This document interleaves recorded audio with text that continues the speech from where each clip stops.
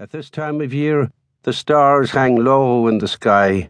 We pretend to follow one, as the three wise men are said to have done, and allow it to lead us to the earliest Mass, the 5 a.m.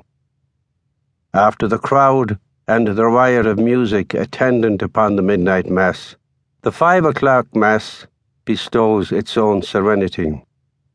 Even the priest, in his short sermon, offers no rebuke for our burgeoning sins, spares us the customary castigation, and delivers the simple Christmas message of peace on earth to men of good will.